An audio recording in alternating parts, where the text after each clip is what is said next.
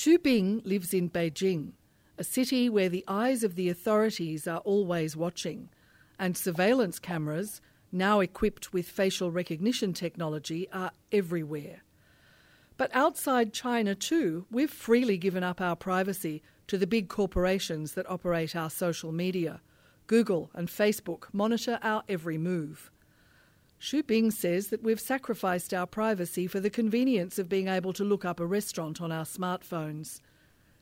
He decided to make a feature film using only the raw footage taken from surveillance cameras, which is now live streamed to the internet, and essentially, as he discovered, it's there for the taking. From thousands of hours of footage, from highways, police stations, shops and restaurants, bars, and even from a Buddhist temple, he constructed an extraordinary narrative.